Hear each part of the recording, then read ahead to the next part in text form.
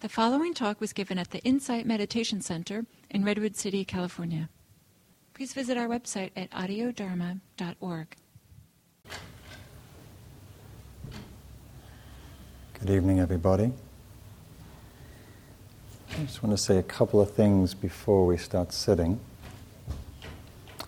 The theme for the evening talk is working with the inner critic, freeing yourself from the inner critic. Anybody have an inner critic?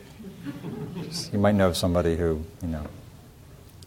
So as you're sitting, I want you to pay attention to the quality of your thoughts, the tone of your thoughts, and to pay attention to whether the critic, the judge, or whatever name you have for the tyrannical voice inside, to see if that arises in your meditation. Judging, critiquing, evaluating your meditation, your mindfulness, whether your mind wanders and gets distracted or not, just to notice the tone and the quality of how you talk to yourself, if you do, in the sitting. Okay?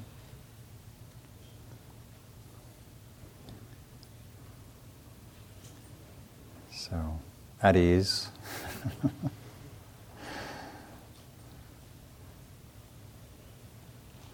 Don't need to go looking for it, but just to pay attention to the quality of how the evaluating, judging, critiquing mind arises, and maybe what effect that has on your experience, if it arises at all.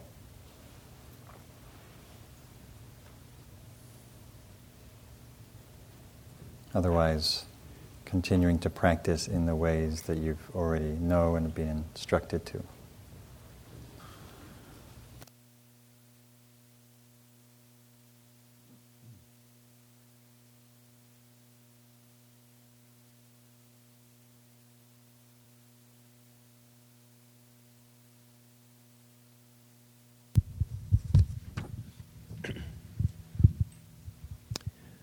Mark, thank you for coming.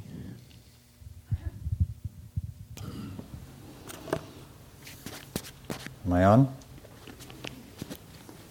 So if you can't hear me, please indicate. Can you hear me okay? I know you were struggling earlier. Can you hear me okay? Yeah.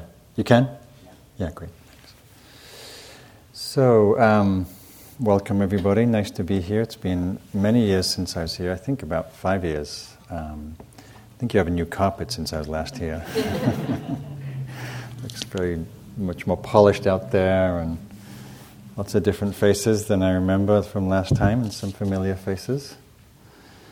So, what I wanted to talk about tonight was the presence of the inner critic, or the judge, or whatever words we give it, for the voice inside that tends to make our life miserable by thinking that we're not enough, not perfect enough, not doing it right, deficient in some ways. And I just led a day long at Spirit Rock on Saturday, and the place was packed.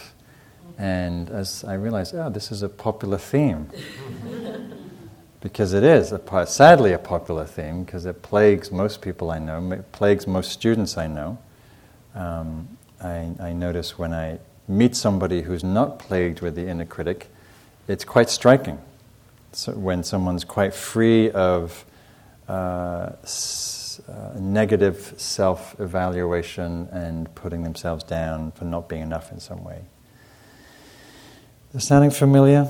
The critic? There's a bunch of names. Different authors have different names for them. The perfectionist, the taskmaster, the inner controller, the guilt tripper, the destroyer, the underminer, the molder, the killjoy, these are some of mine, the belittler, the self-doubter, the inner tyrant. Anybody else? Do you have any names for yours? Your little pets that you carry around, or they carry you around, or push you around, or drive you around, right?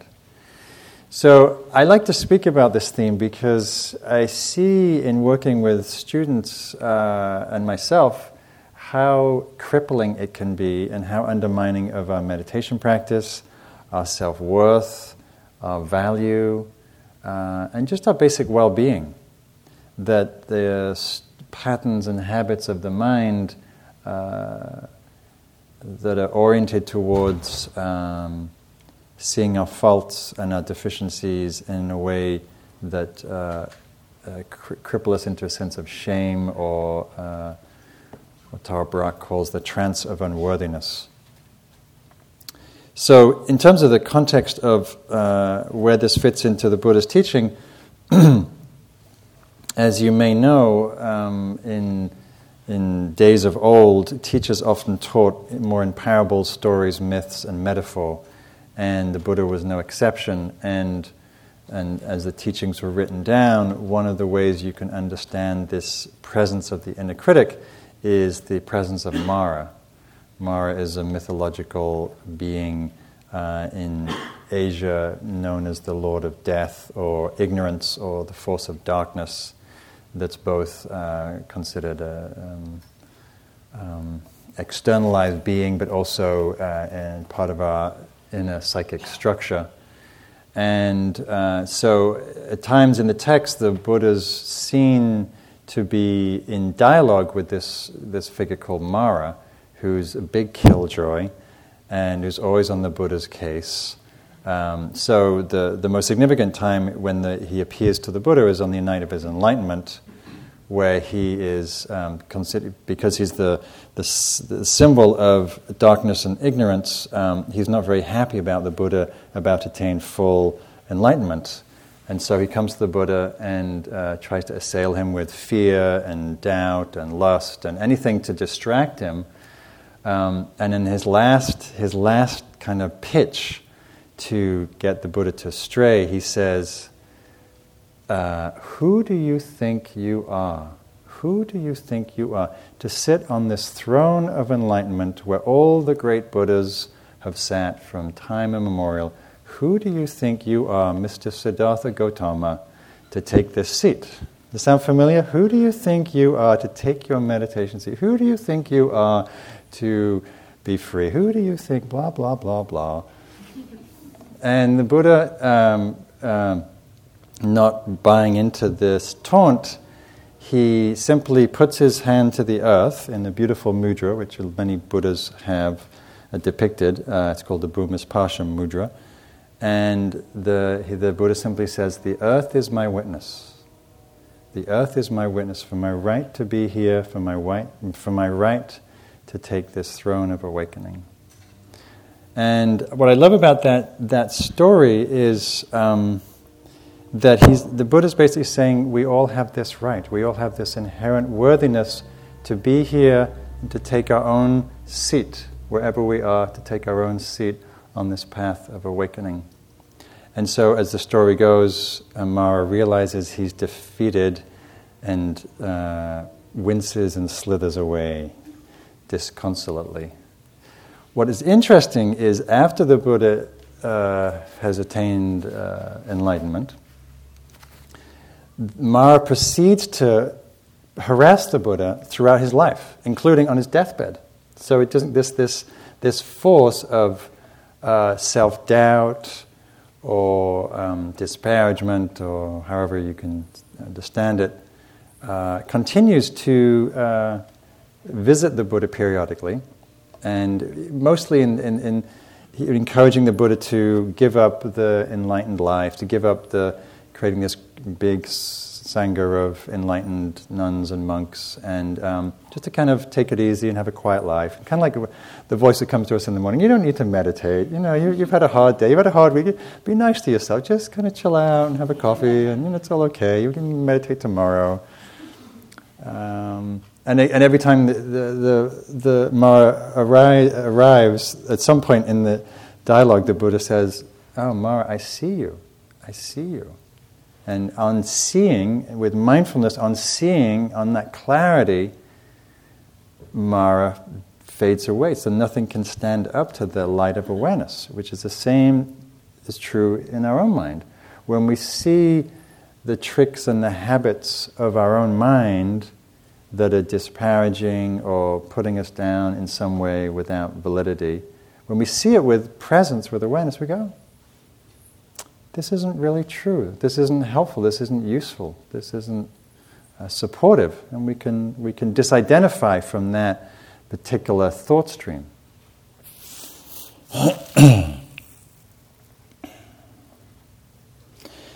But for many of us, this is a very pervasive presence. It certainly was for me when I first started practice, and as was true in the Buddha's life, it has continued to arise in my own life periodically, sometimes in very difficult times and with great vehemence, other times pretty mellow. But it's also in the culture. We live in a culture of that's oriented towards highlighting our deficiencies and inadequacies. I came across this magazine when I was in a Kaiser waiting room the other day. It was from some slimming magazine that I only read in Kaiser waiting rooms because I don't clearly need to do slimming. And it says, "Get moving, tricks to squash your inner slacker for good." You slackers. Just what we need, right?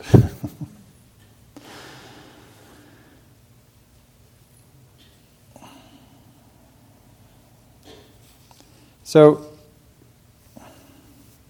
did anybody notice it in meditation? I asked at the beginning of the meditation for you to pay attention to the critic, the judge. Anybody notice some negative self-talk?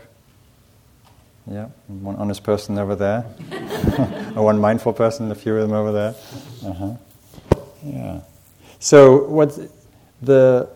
I'll, depending on how much time I have, we'll go into the sort of the history of why, the origin of the critic, and from a psychological perspective.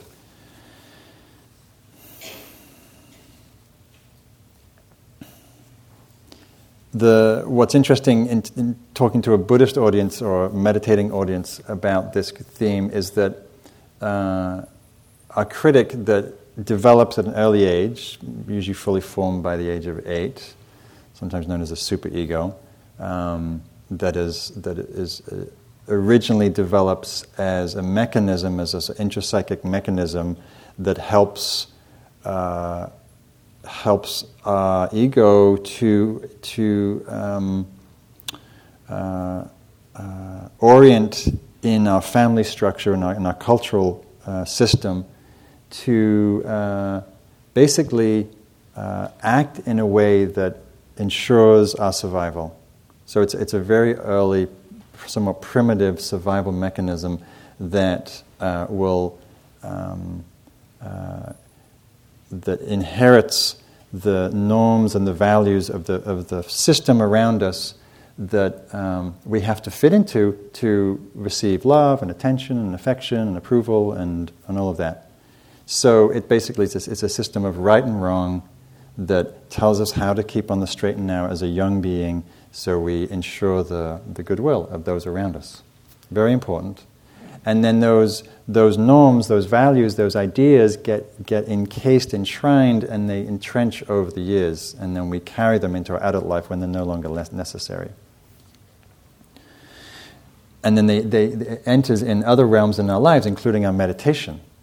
So many of you will probably have a meditation inner critic, a Buddhist inner critic, where the critic will be telling you, well, you're not mindful enough, you're not compassionate enough, you're not much of a bodhisattva, you're a bit of a slacker really on a Sunday morning, and all the different ways that will pick up different things that you get into and then use them, and Buddhism being very idealistic and with many different practices and ideals to aspire to, and of course we fail frequently in our pursuits of that, then it's more fodder. So we have to be very careful. I see this time and time again. I'll give a teaching about some aspect of the practice, and then people will use it to beat themselves up. Oh, God, now I'm not really very kind, or I'm not generous, or I don't have much gratitude, or I don't have, whatever it is. Does that sound familiar? So we want to be careful about how we pick up these teachings and not to give fuel to this part of the mind. And of course we will. So it's a question of how we work with that. This is a cartoon that I like to read from Rhymes with Orange, which is a wonderful cartoon strip. And it's called The Checklist of Feeling Pathetic. Choose somebody and compare yourself favorably to them. Examine your face closely in the mirror and notice all the flaws. Relive, these are things we do like to do in meditation particularly. Relive embarrassing and awful moments that occurred years ago. Make a mental note of all the people you regularly disappoint, including those who share your last name. Disregard all compliments, especially from people who supposedly love you. And this woman's getting a compliment, "Hey, you look great." And she's thinking, "Don't patronize me." And lastly, resign yourself to believing that from now on this is how you'll always feel. So, funny and painful at the same time, right? Comparing yourself to people unfavorably, reliving embarrassing, awful moments that happened years ago. It's amazing what we do with our minds. It's amazing what our minds do. There's some of the research about that when we daydream and get lost in thinking and spacing out in the day, that it happens between 45 and 60 to 70% in the various studies that I've read. The net result of all that thinking and daydreaming and spacing out is we feel worse afterwards, mostly because the places we go to are not very happy. We go to worry and fears and catastrophes and disasters and deficiencies. It wouldn't be so bad if we went to Hawaii and was dreaming on a hammock and drinking Mai Tais, but no, we go to really terrible places, which seems really silly. That's not a judgment, that's just a compassionate response. So, when I tune into my own critic and I listen to other people's, I feel like it's saying several things. One is it's not okay to be human and to have ordinary human foibles. It's not okay to be who you are. It's not enough to be who you are and where you are. And it's always a reminder that you're not doing it well enough, right enough, or good enough. That you inherently are not good enough as you are. And I don't know if you've noticed, but the critic always has really good 20/20 hindsight. So it's always telling you how you could have done it better, differently, quicker, efficiently. But of course you couldn't because you acted based on the information that you had at the time. We always do the best we can in the moment, and sometimes our information, our judgment's limited. So it has a very unforgiving tone, unforgiving flavor. So I notice mine a lot. I'm a big outdoor backpacker and nature waller, and I notice it in the places where it's really unnecessary and extraneous. So I'm backpacking, I'm hiking along the trail, and it's a beautiful day, and I notice my critic will be going. Like, well, why didn't you take the other trail? I know that would have been a much better view, it would have been less steep, and how come you forgot your favorite hiking boots? Like, how come you're wearing these hiking boots? And what about that campsite? The other campsite was better. And no. And it's just clearly redundant and painful, though.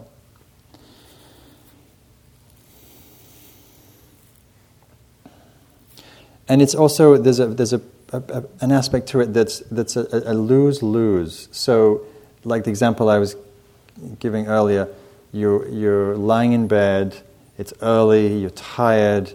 The alarm goes off to meditate, and the thought comes, just take it easy today. It's you're not feeling so well, and, you're going to go on retreat next week, so it's okay, you get a little credit, And so you sleep in, and then you get up later, and then the alarm goes off, and the thought goes, oh, you're such a slacker. You're such a loser. You're never going to meditate. You're never going to get your practice together. Hard to win with the critic.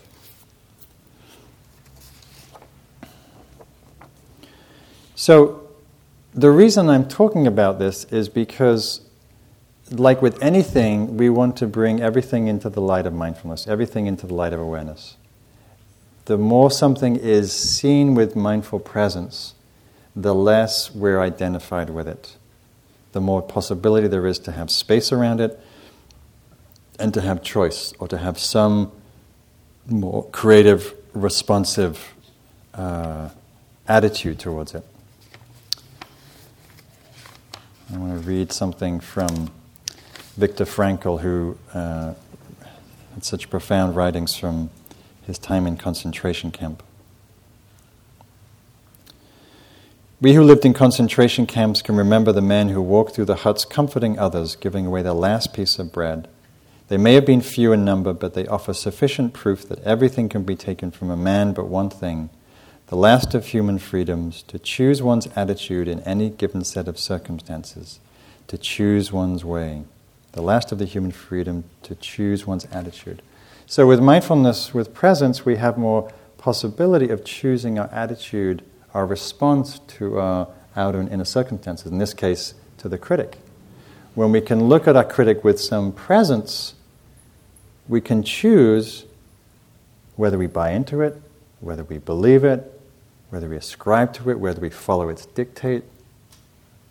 If there's no awareness, then what happens is we just go along believing it, buying into it, and feeling somewhat oppressed by it, defeated by it. So think about the places that the critic manifests for you in your life. In your work, in your relationships. Anybody do relationships perfectly? Right. How about parenting? How about the parents in the room? I mean, that's just a setup for the critic, because nobody can be a perfect parent. It's impossible.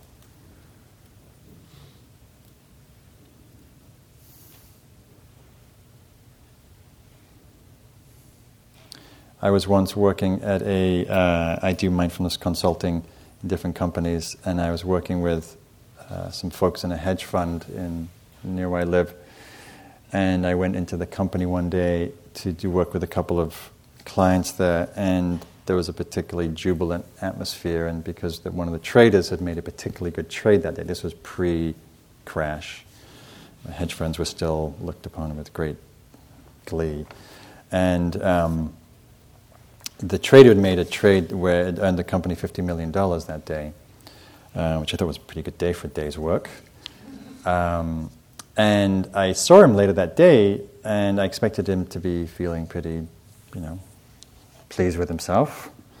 And he would look very stressed, and I said, "What's going on? I hear you've done really well for the company today." And he said, "Yeah, it was a good result, but I knew I should have sold later. I should have held on a few more hours, and I would have made a few more million for the."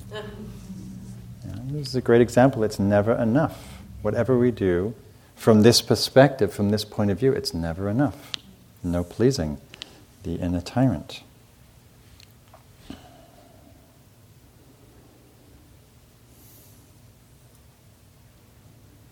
So, I mentioned that this arises from a sense of it's a survival mechanism. It's a way we fit into the culture, the family system. And we can notice its manifestation in different ways. So sometimes it comes through as thoughts, as mental constructs. You're hopeless, you're bad, you're wrong, you're not enough, you're insufficient. Look at all these other people doing it better, blah, blah, blah, blah.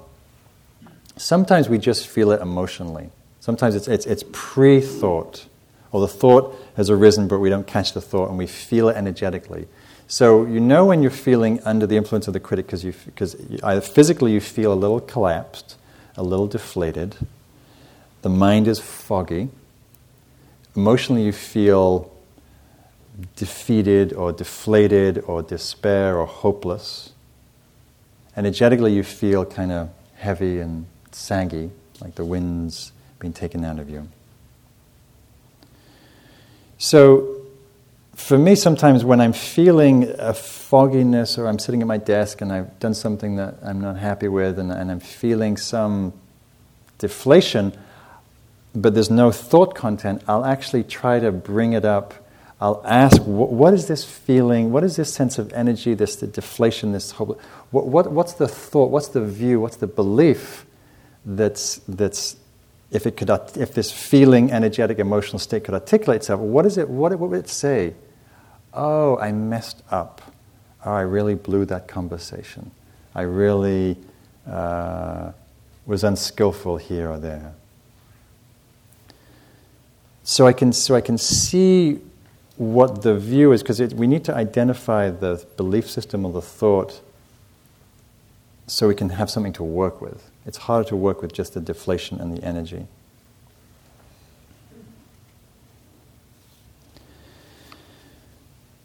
So from the perspective of mindfulness, the good news about working with this part of the mind is what I see in both at meditation retreats and classes and with my clients is that when people start paying more conscious attention to this part of the psyche, they can make a lot of shift in terms of their own mental well-being.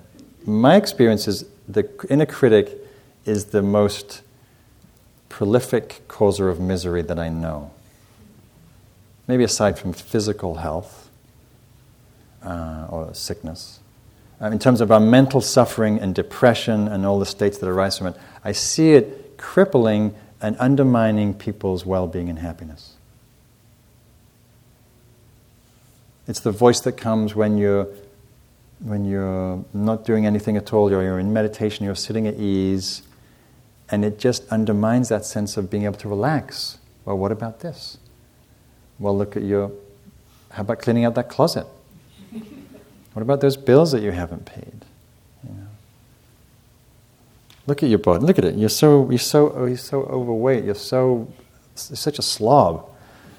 You know, it's an underminer of ease. It keeps a certain restlessness going. So, what do we do with this voice? Normally what we do is we try to rationalize. We try to defend ourselves against it. Well, I'm not really a slob. I mean, I went to the gym last week and, I do walk to work and...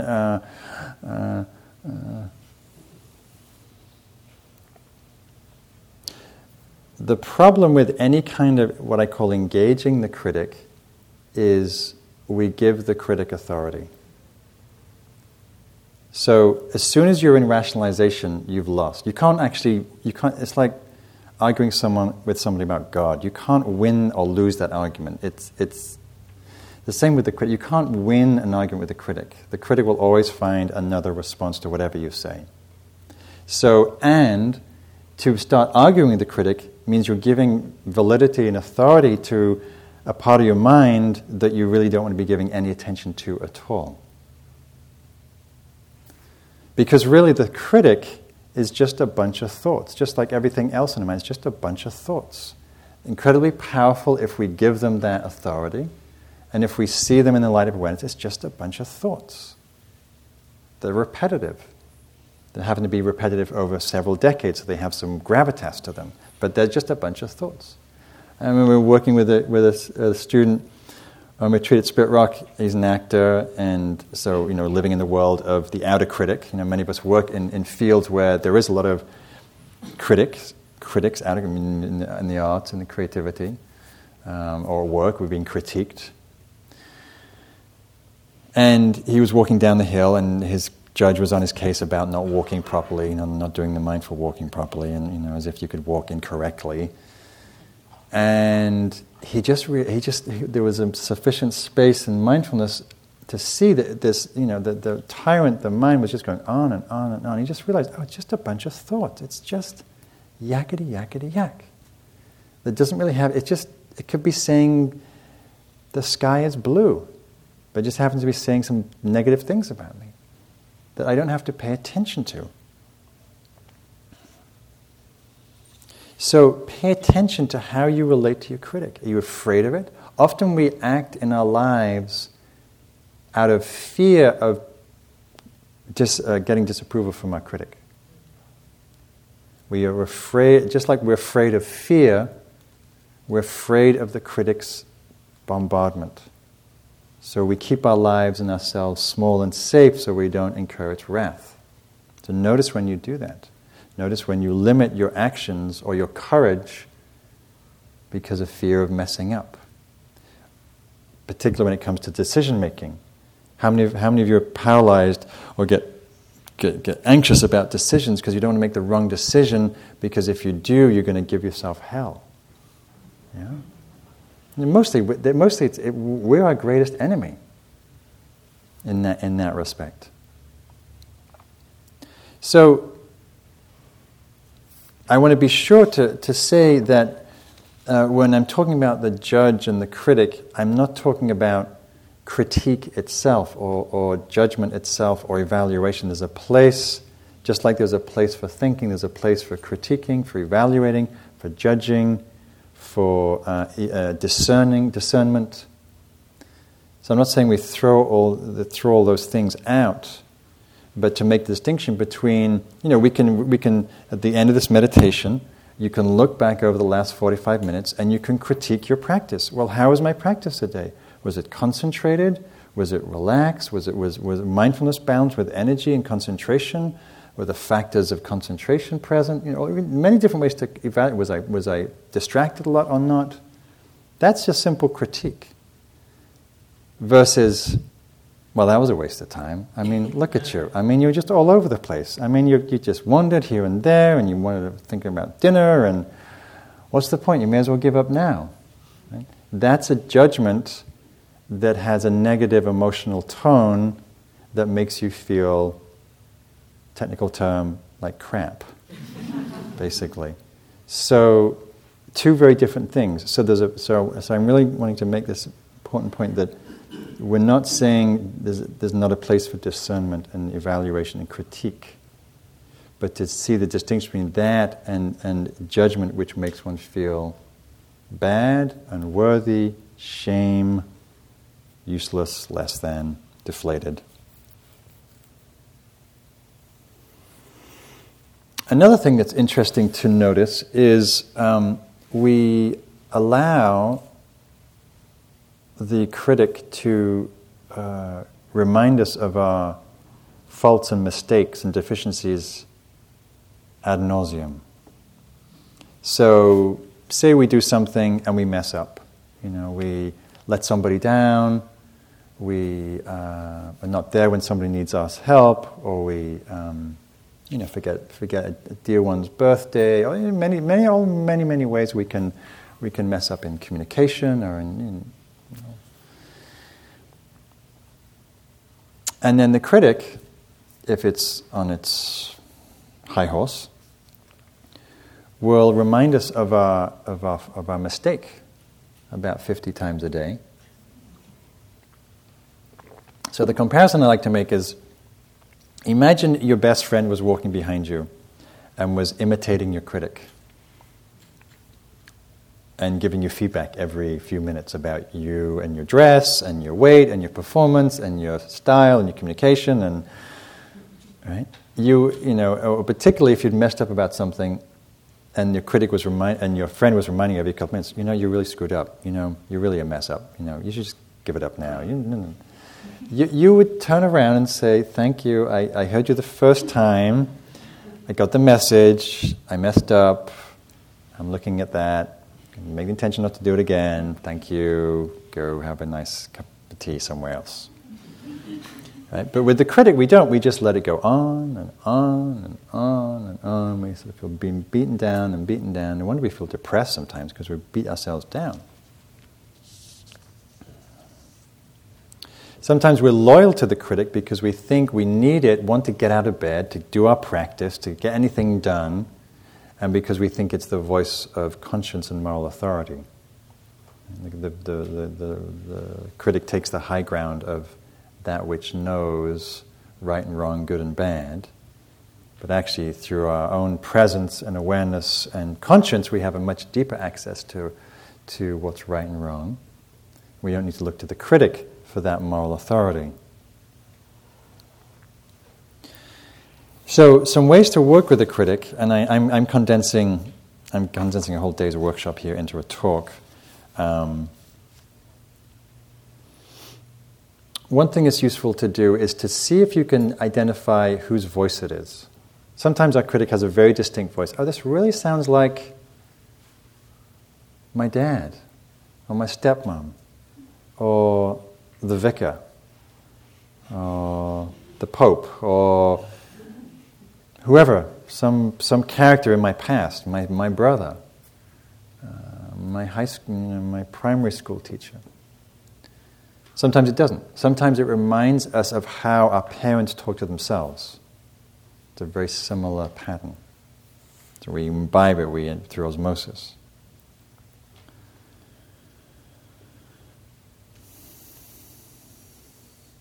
So mindfulness is our greatest ally. One of the things we can do is every time we notice we're judging, we just make a note. Oh, judging. And there's another judgment. Whether it's going inward, outward, both. If we do what we do inside, we do outside, and what we do outside, we do inside. So every time you notice you're judging, whether it's somebody's shoes, the way they walk, politician on TV, ourselves for our meditation, or not getting our shit together, whatever it is, judging. So we want to create space and some distance between ourselves and the judgment. Try counting your judgments in a day. So tomorrow, your homework, if you're interested in this subject, count how many times you judge. And you'll be surprised. It's a lot. You're using 723, 954. And at some point you go, this is really silly. And it's really boring too. And there must be something much more productive I can do with my mind than just judge everybody. So naming the judgments, counting the judgments, writing them down is very effective. We bring a much more discerning, critical discernment to the written word than to the words in our head. So write them down, and then ask yourselves, is it true? Is this really true? That I'm a loser, that I'm not going to get my stuff together, that I'm going nowhere, whatever the story is. So write them down. Even better, actually share them with somebody. I know it's like... But it actually helps to do this with a partner. I do this when I do these workshops. It helps neutralize it, and also helps normalize it. We say, we all have the same stuff. We might have different words, but it's basically the same, not good enough. It's like, really? And if you share them with your friends or your loved ones, I can guarantee you they won't have that same point of view. And even if there's some concurrence, they won't be rejecting you for it. They might love you for it, or they may feel compassion for you for it, but not judging you for it. Metta practice is a wonderful support to work against the critic. Metta practice is as the Buddha talked about, as a replacing practice for negative mental states. Replaces hatred and fear with love and kindness.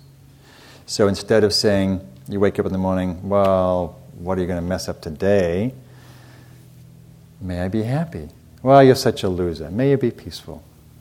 Well, you're so disorganized. Thank you. May I be happy. So you just supplant it, you just replace it with a statement. So if you've got 797 judgments a day, then you have 797 metta statements. What turned things around for me was when I began to feel the impact of the judgments in my heart.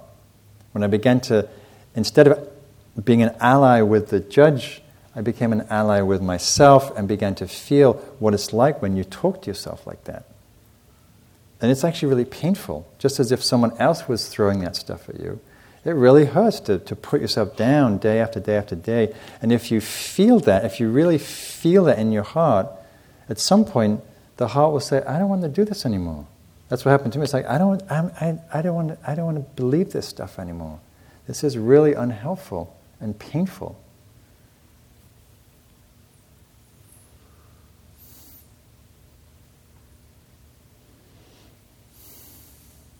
One thing you can play with is sensing into the opposite. So whatever the judge says, you're such a loser. See what it's like to feel the opposite. I'm really successful. You're never going to get your life together.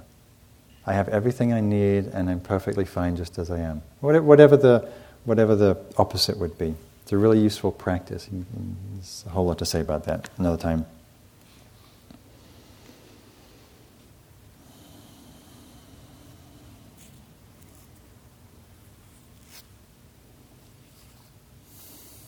You can ask, is that true? Humor I find the most useful. I used to put my big wig on my judge, English wig. Bad meditator, bad. I exaggerate. Yes, I'm the worst meditator in the world. Or you do a Tai Chi move and you say, thank you. Thank you. I'm really terrible? Really? Thank you. That's really helpful. Anything else? Oh, I suck at that too. Great. Thank you. Anything else? Okay. Because that part of the mind is looking for opposition. When you just go, oh, really? Yeah, you're right. Yeah, I'm not very organized. You're right. Thank you for pointing that out. Great. So again, it's a movement. Humor helps us disidentify, just as mindfulness does.